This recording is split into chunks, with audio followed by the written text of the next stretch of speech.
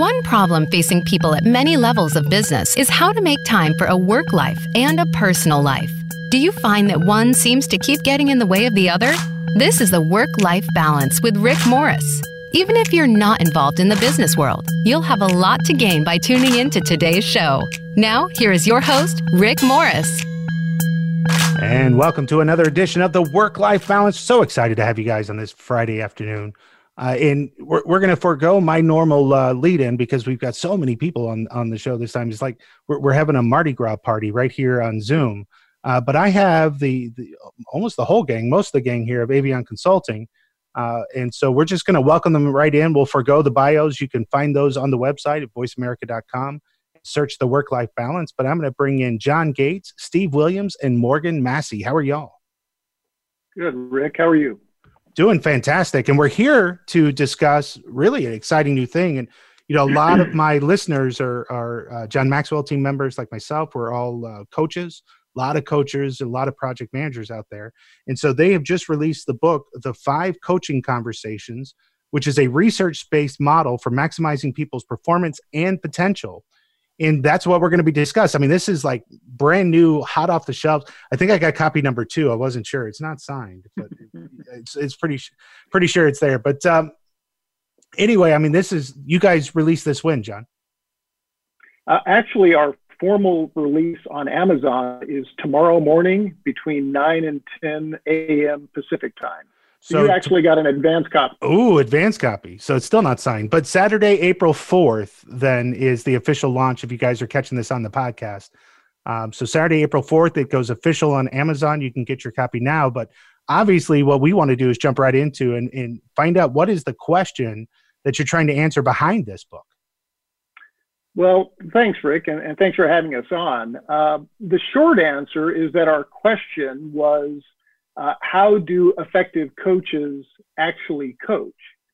In order to provide a somewhat longer answer, I think we need to talk about really what we mean by coaching. Obviously, for a long time, the term coach really applied mostly in the sports context, a football coach and so on. And then at one point, I think, we realized, we meaning management consultants and so on, that what managers and leaders and organizations do can be thought of as being kind of coaching. So talking about coaching in the organizational context. And sort of like sports coaches in an organization are trying to maximize the performance and potential of their people. But the thing is, and again, we have a lot of respect for John Maxwell. I think there's a lot of great stuff out there on leadership and coaching. We started to notice something about the way in which the term coach gets used in organizations these days. And to simplify a little bit, it's generally sort of asking good questions.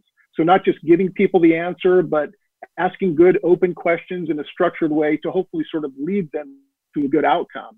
And we think that's one great and valid way of coaching. But we also started to notice that in certain contexts, that approach to coaching could actually be a little frustrating for the person being coached and could actually even sort of hurt the coach's credibility a little bit. So we actually wanted to find out, okay, what do actual highly effective coaches do beyond just asking good questions? And that was really the question that led to our research and ultimately our book. Well, and you just said, so my mentor is Christian Simpson, and he rocked my world in terms of me being a very directive leader. And the quote that he gave me is, Rick, when you give somebody the answer, you rob them of a lifetime of learning. Right? If they discover the answer within themselves, they're most likely to hold on to it and to grow from that.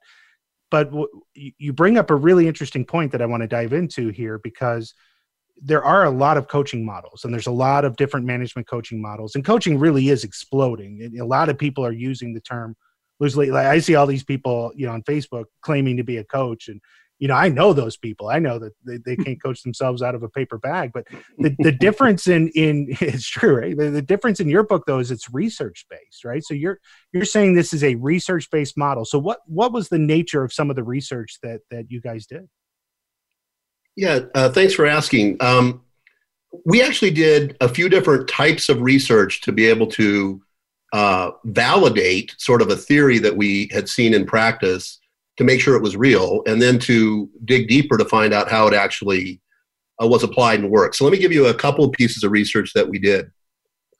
One was we have the luxury of having done 360 feedback for most of our professional careers.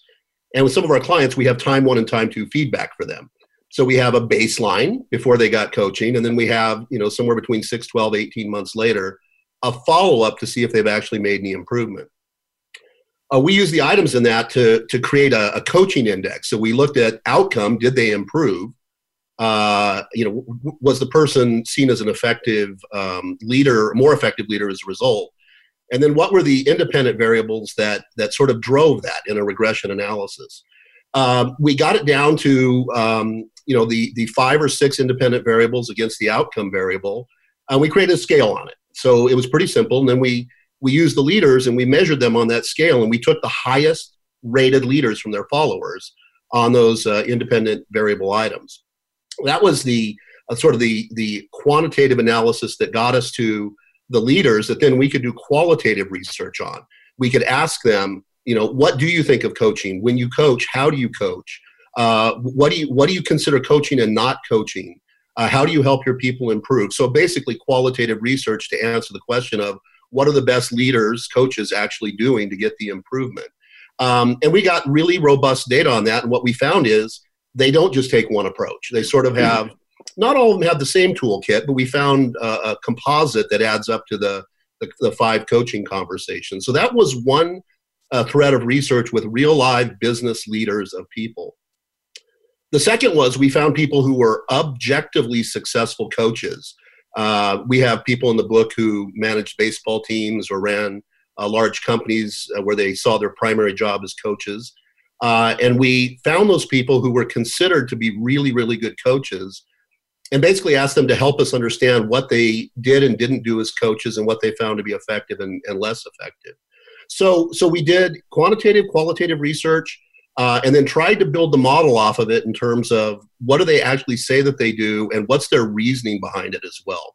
So we could probably go on a little bit more in detail on it, but that's the overview of it.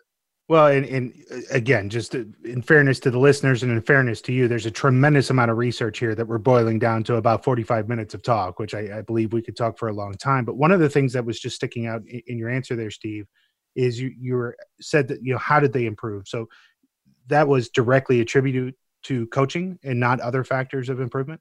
Well, that's a very fair question. We can never totally control for other variables that are going on. We sort of admit that as if we were doing a full research paper that was going to a committee to judge it, we would put that in our exceptions, our things that we would need to look for to really be able to prove this. But we do know that these folks went through a time 1, time 2. We do know that it was the same group of people by and large rating them from time 1 to time 2. And it was a lot of coaching, but it was also usually attached to some training as well, Rick. There was usually some leadership skills training that was concurrent to the coaching. But there could have been some other factors, but we think we sort of randomized them out when we looked at, I don't forget the number, 100 and some people in that cohort. And that's what you really meant then by regression testing too as well, correct? Correct. Okay. Because if I look at over, the last 18 months for me, there's been probably 60 factors that I would consider, aspects to my improvement, different relationships, changes of scenery, the whole 9 yards. I think there's a tremendous there. So I was interested to see how we were narrowing down that coaching aspect to be able to pull that algorithm through. Right. So, hey, Rick, if I can chime in here. Yeah, please, John. One thing I'd like to add, and I think I can safely give you a few names because they're right in the book. When Steve says that we also did interviews with sort of objectively successful coaches, here are some of the people that we actually interviewed for our book.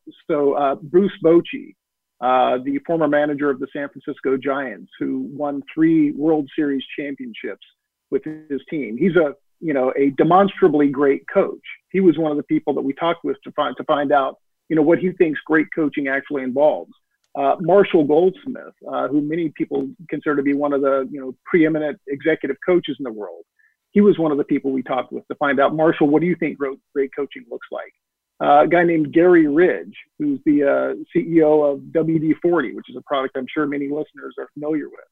So we wanted this both to be a rigorous study which is why we used all the statistics that Steve described, but also one where we could say, look, even if that's not the type of research that you're really interested in, here's a group of leaders that anybody would agree are great coaches, and we also included them in our research. That's fantastic. Yeah, and we know several of those people, so we appreciate that. So what we're going to do right here, we're going to take a quick break, but what I want to do when we come back is get into what those 5 coaching conversations are. And so we'll get to Morgan, right? Morgan, you're going to answer that question? That's right. All right. We want to make sure that we're not excluding Morgan, but we'll have Morgan run us through briefly what the 5 coaching conversations are. And we're going to do that right after the break. You're listening to the Work-Life Balance with Rick Morris.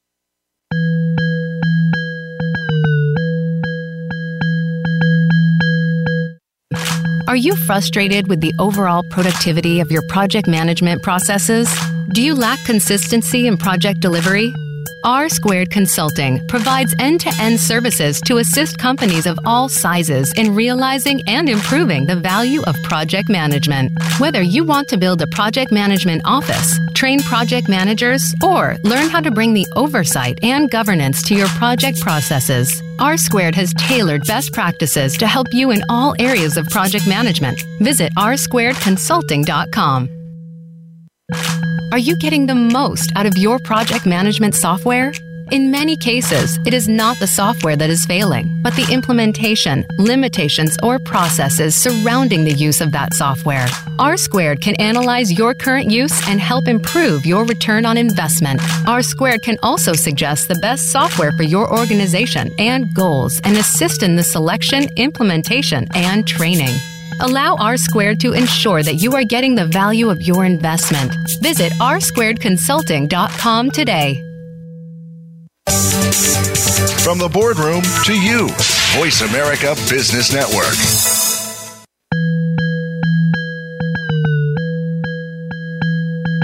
You are tuned in to the Work-Life Balance.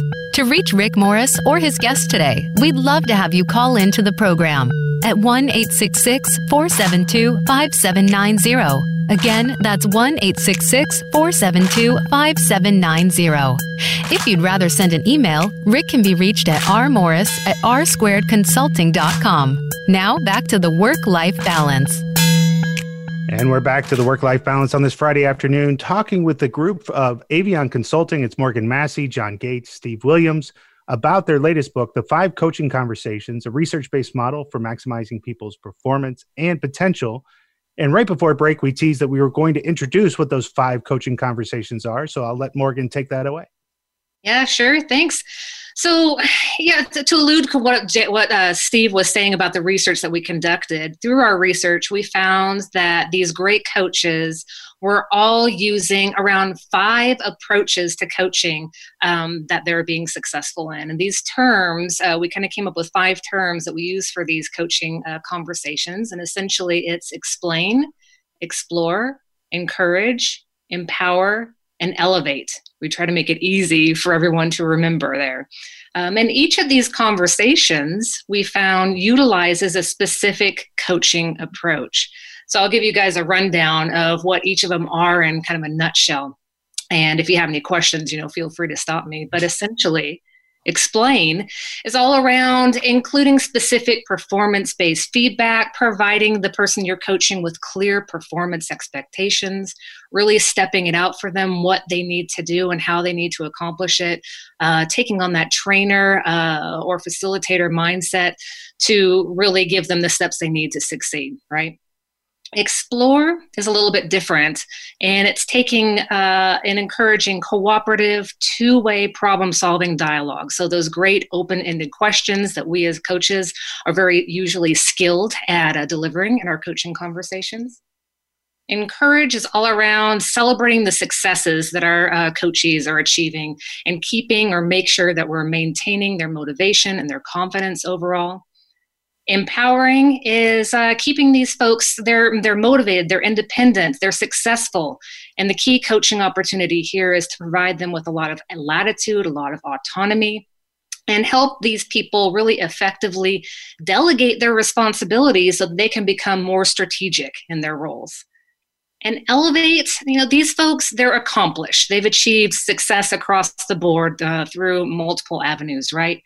And so what we want to do here is help them to explore what's next for them. So new goals, new duties, what's next within their career, what are their career aspirations, and so on. So in a nutshell, those are our 5 coaching conversations that we kind of dive into our book. Now, do they work independently, or are they connected, or do you move from one stage to another or back a stage? How do those 5 conversations work?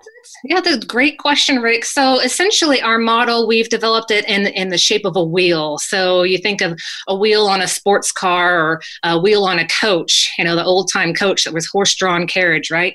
And coaching is a journey. It's a fluid journey. So there's no starting place and stopping place for how you're going to enter into these coaching conversations, which is why it's really critical for our leader coaches out there to pick up on what type of context they're coaching in and be able to use their internal judgment to figure out which type of coaching conversation to apply within a given context. So to answer your question, they each stand alone. They're each very specific types of coaching conversations that have specific skills in delivering that conversation, but they work together to create this fluid journey of coaching. So then how would you use, how do I decide which coaching approach I would use in a specific context? Yeah, absolutely. So what we found in our research is that effective coaches have this almost innate ability to size up the context in which they're coaching and adapt their coaching approach as appropriate. We found a way that we can teach folks how to kind of carve out this and create this innate ability as well. And one way that we found that coaches have the ability to do this is by tuning into specific coaching cues that present themselves really organically during a coaching conversation. And in our book, we developed a list of coaching cues that connect specifically to each of the 5 coaching conversations. And we dive really deep into that into our book. But as an example, if a leader that I'm coaching is someone who's relatively new to a project, to a task, to a situation, that is, perhaps they have little or no existing experience to apply, then as a coach, I'll pick up on that coaching cue of inexperience, and I know that I'll have to apply that first conversation, explain with that particular individual. And so I'll make sure that I set and discuss those clear performance expectations, provide them with specific performance feedback, give them that step-by-step introduction, take more of that teacher-trainer approach, and provide them with that specific detail they need to understand how to be successful.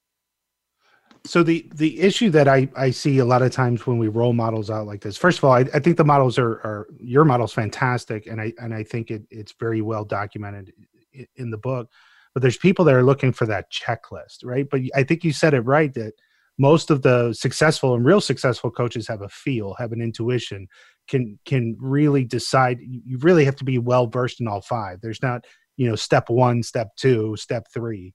Right. They really need to have their own intuition and feel it out. Yeah. Rick, maybe I'd add a little color and maybe one quick story to sort of lend some detail to this. First of all, we think that a composite for any one person you're trying to coach. So Morgan's comment about it being fluid, that's absolutely right. But it has to do with what they're being asked to do right now. That would depend on whether you use, explain, explore, encourage, etc.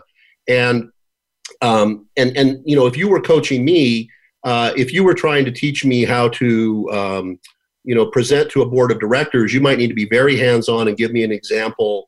And tell me what's working and not working. But if you ask me to present on the 5 coaching conversations to somebody, you may just need to give me a little bit of encouragement. I'm the same person, but you might adjust your coaching approach depending on my need to be able to do the job and to be able to get better at it over time. Your sort of learning experience there. The one story that I love to tell, John's heard this story a couple times. John and I had the opportunity to travel internationally together a bunch, and we were standing on a street in Frankfurt, looking at a map, completely dazed and confused. And a woman walked up with a French accent and said, "What are you guys trying to do?" And we said, "Well, we're trying to get to this place to have a beer and a bratwurst." And she goes, "Oh, I know what you're talking about. You're never going to find that on your own. You, from where you are, I can't tell you how to get there. So come with me." And it was like 2 turns. It was really easy to get to, but the street was blocked off. We were supposed to go down, so you had to go around, etc. And I said, I don't care how good she was at asking questions. We were never going to be asked questions on how to get from point A to point B. So sometimes what a person needs is really the way you coach them. So you come to them, not them coming to you and what you prefer to do. But I think personality comes into a lot as well. So if I start thinking about encourage versus explain, and we were teasing and talking with each other on the break about disc profiles, which I'm a huge studier and proponent of, right? So the high I is more of an encourage type of person. The high C is more of an explain person. Yeah, I'll chime in on this one. We actually have a whole chapter in the book on sort of the nature and importance of adaptability. Couldn't agree with you more. There are numerous factors that a coach really should be trying to adapt to. One is the personality of the person he or she's coaching. There are others, how critical is the issue at hand? How much credibility does the coach have? And then of course, what's sort of the competence and confidence and commitment of the coachee. So we think that the good coach is just really skilled at sort of assessing the coaching context, including all those factors, and then saying, by and large, this is the approach that's most likely to be effective with this person in this context. That's fantastic. So right now, obviously, we're going through a crisis, but really unprecedented times for me as a business leader and what I'm seeing. And so I think it's apropos to start looking at, how do leaders start to apply this model, not only for effective coaching, but leadership in times of crisis? Yeah. So that's a very provocative question, because it's putting a real exigent circumstance on top of what we consider a more consistent application of a model. Having said that, if you think about what people who are in turmoil or in times of change, what are their struggles? Their struggles are fear, ambiguity. I've never done this before. Am I doing it right? And as I reflect on sort of what's going on now, leaders haven't really been through anything like this before, so they need to skill up. Teams haven't really learned how to work remotely as well as maybe we would like, because we're thrown into the proverbial deep end of the pool. And then people who are actually on teams, individuals, have to learn how to work remotely, and even things like running a Zoom or how do you operate the equipment, or how do you participate? So we can either go up or down the 5 coaching conversations depending on the situation. I would say by and large, the more ambiguous, the scarier, and the more new it is, you should go back to explore and explain more than to empower and elevate. So if you're going to change, be a little bit more hands-on during this time. So try to set expectations with people, tell them what you're thinking, brainstorm with them, etc. At the same time, it's a great chance to stretch some of your people into leadership roles by empowering and elevating them to say, this is your time to step up. Here's a chance to shine. You won't get this chance again, so it really is a chance for you to look for opportunities to exert more leadership, more influence. So you can go either way, but being intentional about how you're coaching them to get the best outcome that you're aiming for is what I would say. Rick, can I offer an example of what Steve just said? Absolutely. So there's a leader I'm working with right now. I'm serving as his executive coach. And he's in an organization that's in one of the coronavirus hotspots. Very intelligent guy, very technically competent. In our model, his comfort zone is probably sort of explaining and exploring, right? Good at explaining expectations and that sort of thing, and also good at sort of exploring solutions to different kinds of problems. I think that's kind of his sweet spot. Well, in the midst of this crisis, an organization where, previously everybody was coming into work every morning. Now virtually everybody is working from home. As Steve said, people are scared. There's a lot of ambiguity and so on. And one of the things he's doing to help his folks manage during this period of crisis is weekly all hands conference calls. So everybody in his organization dials in and he gets, he sort of leads this conversation. And he has stretched in the direction. I agree with Steve that in a time like this, you got to be really clear in terms of explaining how things are going to work and so on. But that's his sweet spot. What he's really done a nice job of is stretching in the direction of encouragement. So on these weekly calls, he's doing a great job of things like empathizing with people and saying, hey, I know that we've got people on this call who have children, and both parents work, and you're all at home now and they're out of school, and this is posing some challenges. And he's empathizing. He's self-disclosing. He's talking about the challenges that he's facing and how he can sort of hopefully relate to challenges that others are facing, instilling confidence in people, things like that. So this isn't maybe his natural sweet spot, but because he realized, hey, I probably tend to gravitate toward these couple of approaches, this situation really calls for this approach. He's being very mindful and deliberate about it. And I think his team is really responding well to all of his encouragement. I think that's a great example of it. So we're going to take a break right here. When we come back, I'm going to dig into one of my words. It's kind of my trigger word. And so we'll do that when we come back after the break. We're listening to the group from Avion Consulting, and this is Rick Morris and the Work-Life Balance.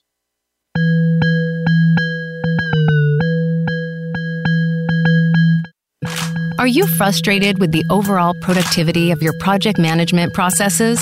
Do you lack consistency in project delivery? R² Consulting provides end-to-end services to assist companies of all sizes in realizing and improving the value of project management. Whether you want to build a project management office, train project managers, or learn how to bring the oversight and governance to your project processes, R² has tailored best practices to help you in all areas of project management. Visit r2consulting.com. Are you getting the most out of your project management software? In many cases, it is not the software that is failing, but the implementation, limitations, or processes surrounding the use of that software. R² can analyze your current use and help improve your return on investment. R² can also suggest the best software for your organization and goals and assist in the selection, implementation, and training. Allow R² to ensure that you are getting the value of your investment. Visit r2consulting.com today.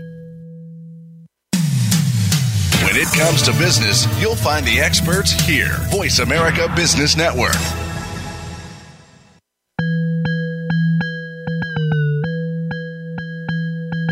You are tuned in to the Work-Life Balance. To reach Rick Morris or his guest today, we'd love to have you call into the program at 1-866-472-5790. Again, that's 1-866-472-5790. If you'd rather send an email, Rick can be reached at rmorris@r2consulting.com. Now back to the Work-Life Balance. And we're back to the Work-Life Balance on this Friday afternoon, talking with the gang here from Avion Consulting. We've got John Gates, Steve Williams, and Morgan Massie on the phone with us. And so you have 5 coaching conversations. One of those is empower. I said I was going to dive in a little bit into my trigger word, and that's a trigger word for me only because I think it's so misused and it's such a buzzword, and people throw that term around. Like, you need to empower your people, but then there's no coaching on how they empower their people. There's no direction. They think they could just say the word, and now I've dawned everybody. Effective team members, right? It's like, we're going to go agile. Everybody's empowered. Let's go. And that's it. That there's no follow up from there. They just think business is going to run. So why choose that word? Sure. Well, I can take this, at least at first. So what we're really trying to get at with empower is that we're doing something about it. So it's not just giving them the latitude and the autonomy and saying, as a coach, I empower you to go forth and be successful. And I'm going to sit back here and I'm going to watch it happen. Now, with each of our coaching conversations in our book, we provide coaches with tools that they can use to actually have these conversations, right? Because we want them to be able to achieve the best and maximize the performance of their people. So with Empower, really what we're trying to do here is to enable the coach to have a conversation.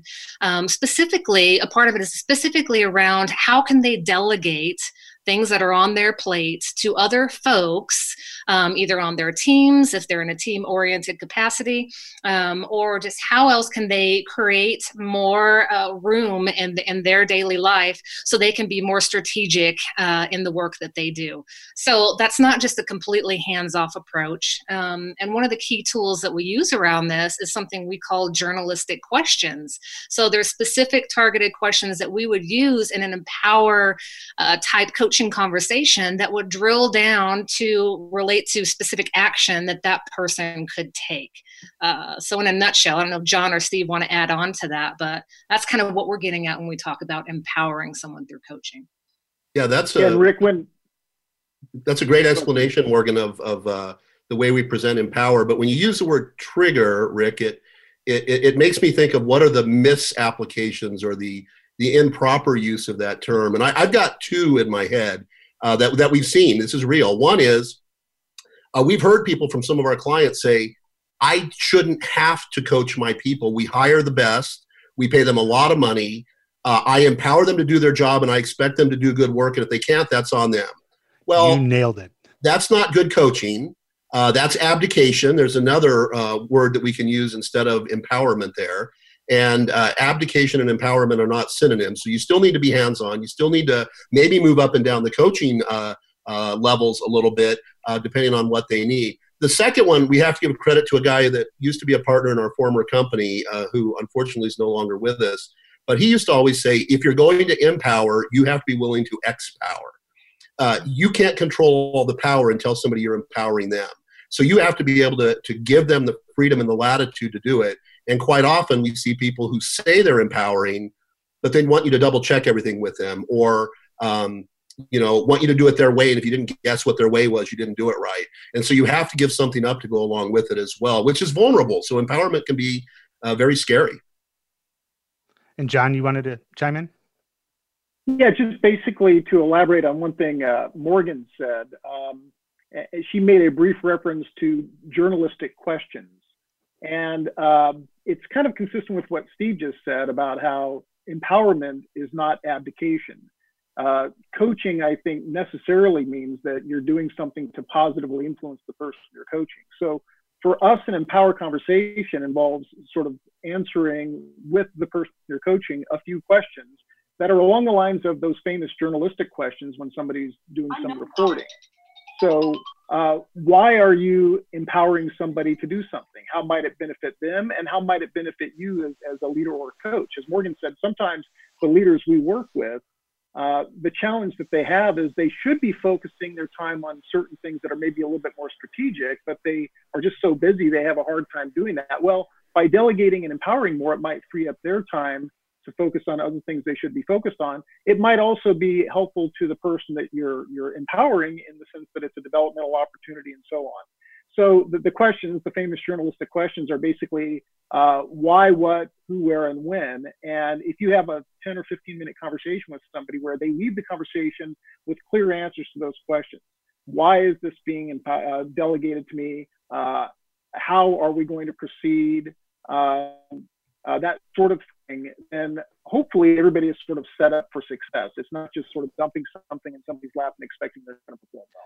Yeah, I was going to say delegate is generally means toss and acquiesce, right?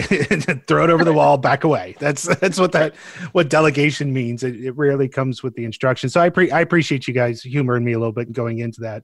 Normally, when I hear that word being used by an executive, that makes my ears perk up. That I need to be on my toes, because that means I don't want to have accountability. I'm going to empower you so I don't have to wear the accountability sleeve of when you do something wrong, it's not going to be my fault. And so that's just in my career, I perk up when I hear that word. When I hear delegate and I hear empower, it says, okay, we're going to be on P's and Q's here. Let's go, right? Let's see what this is going to be about. Now, we've got a lot of listeners that are listening to this. What can they actually do with the model that you guys have presented in the book? Yeah, I'll take the lead on this one. I think it depends on what type of role a listener is in.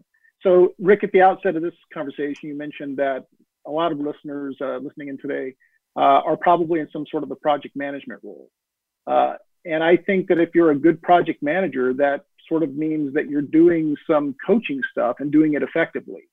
And so I think what they can do with it is to say, hey, I should get a feel for types of coaching conversations that I'm comfortable with and skilled at, and others where I'm less comfortable or less skilled. Think back to the leader that I mentioned earlier, who probably was both comfortable and skilled when it came to explaining and exploring, not so much with encouraging.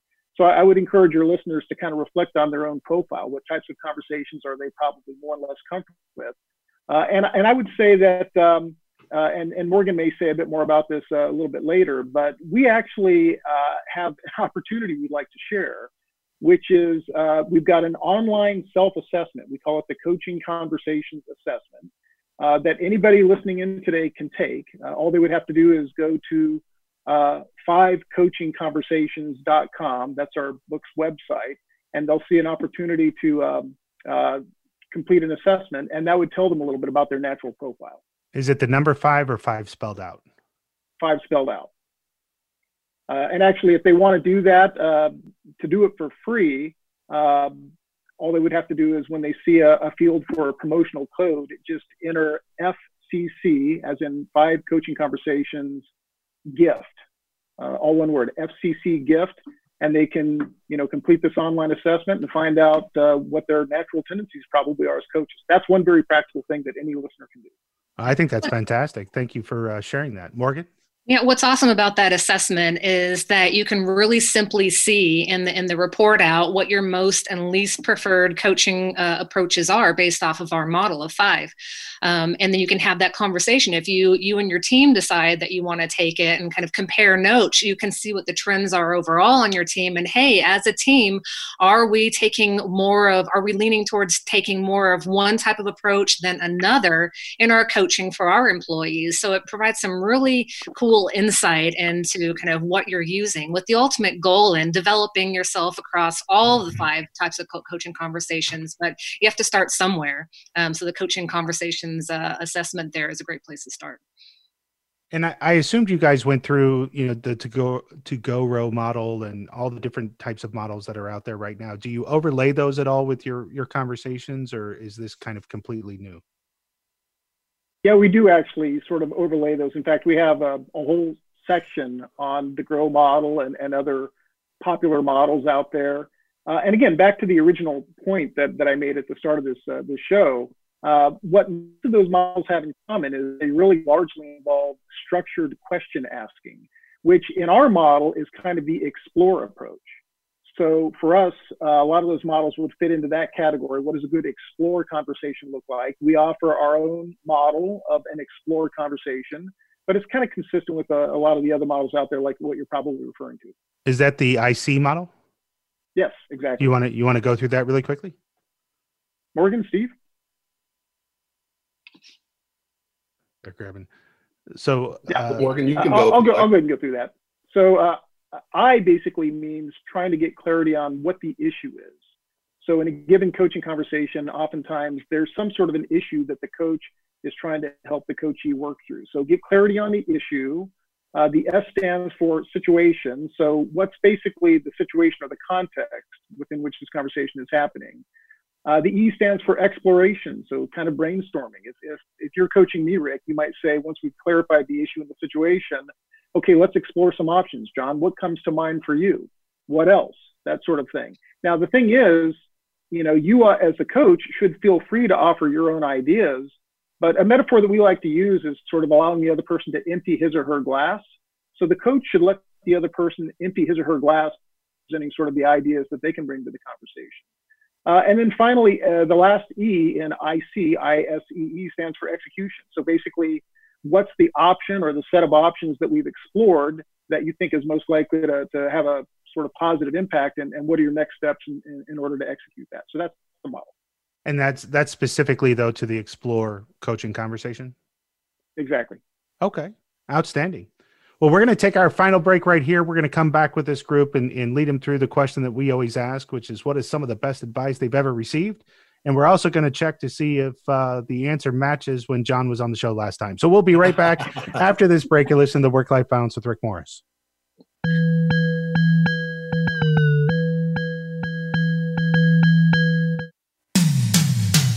comes to business, you'll find the experts here. Voice America Business Network. Are you getting the most out of your project management software? In many cases, it is not the software that is failing, but the implementation, limitations, or processes surrounding the use of that software. R² can analyze your current use and help improve your return on investment. R² can also suggest the best software for your organization and goals and assist in the selection, implementation, and training. Allow R² to ensure that you are getting the value of your investment. Visit r2consulting.com today. Are you frustrated with the overall productivity of your project management processes? Do you lack consistency in project delivery?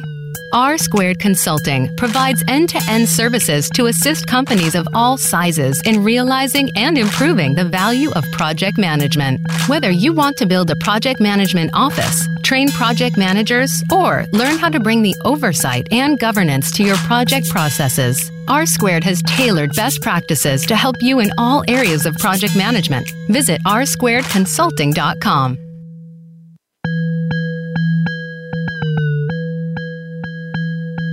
You are tuned in to the Work-Life Balance. To reach Rick Morris or his guest today, we'd love to have you call in to the program at 1-866-472-5790. Again, that's 1-866-472-5790. If you'd rather send an email, Rick can be reached at rmorris@r2consulting.com. Now, back to the Work-Life Balance. And we're back to the Work-Life Balance this Friday afternoon, hitting our final segment. First question I want to do is how do people find you and how, again, talk about when the book drops and how they can order it. Sure, I can answer that. So you can find us at www.5coachingconversations.com. That's our book's website. The book's available on Amazon. Our official book release is tomorrow. So you can go on Amazon and type in 5 Coaching Conversations and it'll pop up. And if you want to reach us as a team at Avion Consulting, it's avionconsulting.com, A-V-I-O-N consulting.com. And so since you're on the hot seat, Morgan, we're going to go right to you first. So what's some of the best advice you've ever received? I knew you were going to ask this, so I had to put some thought into it, right? And I think the best piece of advice I've received is really a combination of advice that my parents have given me over the years, which kind of boils down to the same message. And so I'll try to make it short and sweet. You know, my dad's a retired federal judge. My mom was a home health social worker, also retired. And I remember sitting in my dad's courtroom when I was small and drawing on the floor and filling up water glasses during his hearings. And when it was time for me to go to college, I felt a little bit of self-induced pressure to follow in their footsteps. And I had to eventually break it to my dad that I wasn't going to go into law, essentially. And I was really afraid of that conversation. And his response was something that I'll never forget. And he said something to the effect of, you know, even if you took the same path as your good old dad, you wouldn't achieve the same success. And why is that? Because you were born with your own set of skills, your own set of strengths, and you have to carve out your own path and not travel in someone else's. And my mom's advice over the years to stay true to myself, instead of molding myself into someone else based off someone else's standards, etc., solidified that in my mind. And I love how I can weave in these lessons in the work that I do now to encourage the clients I work with to discover their own strengths, to help them turn their strengths into spikes and carve out their own path to success. Wow. So Steve, we'll go to you. Thanks, Rick, for letting me follow that. That's going to be the right one. I've been pondering this since you said you were going to do this coming into the break. One bit of advice that stuck with me that has never served me wrong, and it's very easy to follow, is if you have to try and do something that's going to have a risk or an error attached to it, make it an error of commission, not an error of omission. All of the things being equal, get in trouble for doing something you shouldn't have rather than not doing something you should have. So making errors of commission versus omission is probably the piece of advice that sticks with me the clearest. And John? Well, Rick, of course, I've been on your show twice before, so I've answered this question twice now. Therefore, I'm not going to answer this time, but I'm going to do something a little different if I may. You know what I'm about to say, because you read our book. Your listeners haven't read the book yet. So I want to let them know that Rick Morris is actually in our book. And here's what we say. I found it very intriguing the first time I was on your show that you would wrap up the show by asking what's some of the best advice you've ever gotten, because some of the other models and books out there on coaching suggest that, you know what, good coaching really doesn't involve giving advice. And part of the reason we wrote this book was I think back to actual coaches I've had. I played a lot of baseball growing up. Baseball coaches give advice. If they see something that's wrong with your swing, they'll say, let me give you some advice in terms of, how to make better contact or whatever. And why wouldn't coaches in the organizational context or project managers who are trying to coach people on their project teams, why wouldn't they be willing to do that? And so I guess the point I would like to make is that I think maybe, because of this sense that we're too inclined to want to give advice, and good coaching is all about asking good questions. I think because of that notion, the pendulum may have swung too far in the other direction, where now we're so reluctant to ever give advice for fear that it's not going to be good coaching that we refrain from doing it, even when that's exactly what the coachee needs. So I think your question itself, best advice you've ever gotten, is a good question. And my advice to people, I guess, would be, realize that giving advice, just exploring solutions and so on, is a perfectly valid form of coaching. It just needs to be used in the proper context. So I'm going to drop one of my favorites on you guys, because I think it's apropos for the three of y'all. When I met with John, Maxwell, one of the things he said to me that had my largest impact was, you certainly can be successful by yourself. He said, Rick, you'll do great by yourself, but you'll never be significant without a team. And once you taste significance, success will never satisfy. Mm. And that is how I've lived my life ever since. And I really applaud the three of y'all. You're a great team. It shows on being able to do an interview like this, where it's somewhat unstructured and you never know where I'm going to go, and all three of you are there. So my hat's off to you on the book. Congratulations. And I'm so thankful. I want to give, we have just a couple of minutes left. I want to give each of you an opportunity to just say anything else you want to say, or anything I left unsaid, just some final words for the audience. I just want to say thank you, Rick, for having us on the show. It's been fun to chat back and forth, and I appreciate it. Thank you. Thank you. I'll go next. I think one other thing that people should consider if they want to be really good coaches is how to diagnose what the person they're coaching most needs. And we have some sections in the book that get at that we didn't have time to get to today. So if you really want to be a good coach, have the tools to coach, but then also learn how to assess what people need from your coaching to have the most impact. So those two together will make you the most effective coach possible. Outstanding. And I guess my final thought is this: when I think back to the interviews that we did and some of the just profound insights into coaching that the great coaches we were talking with shared, I think one of the most memorable interviews for me was with a gentleman that we mentioned earlier, Gary Ridge, the CEO of WD-40. And at the outset of that conversation, I asked the question, so Gary, to what extent do you see yourself as a coach? And he paused for a second, and his response was, that's all I do.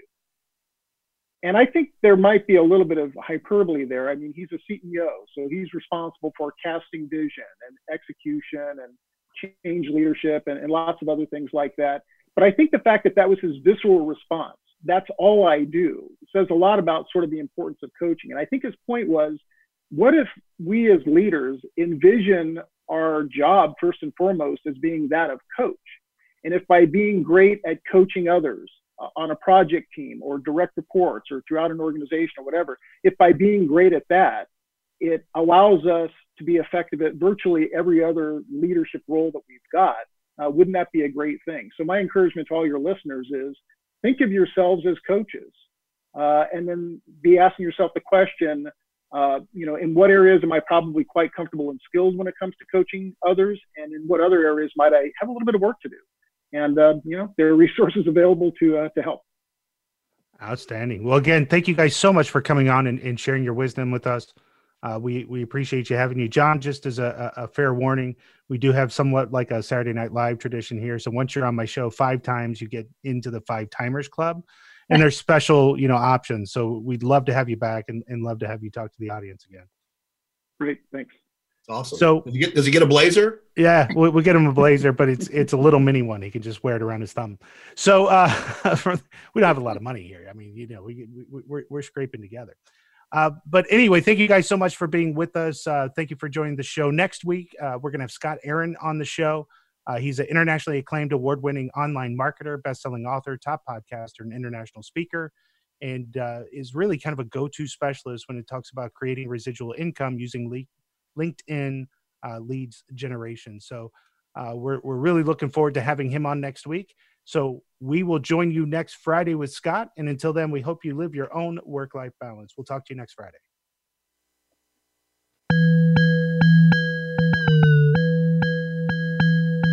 Thank you for joining us this week. The Work-Life Balance with Rick Morris can be heard live every Friday at 2 p.m. Pacific Time and 5 p.m. Eastern Time on the Voice America Business Channel.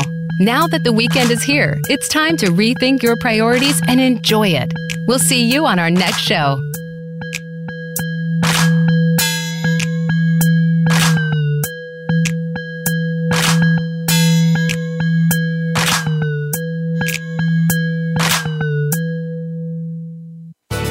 Thanks again for listening to the preceding program brought to you on the Voice America Business Channel. For more information about our network and to check out additional show hosts and topics of interest, please visit voiceamericabusiness.com. The Voice America Talk Radio Network is the worldwide leader in live Internet talk radio.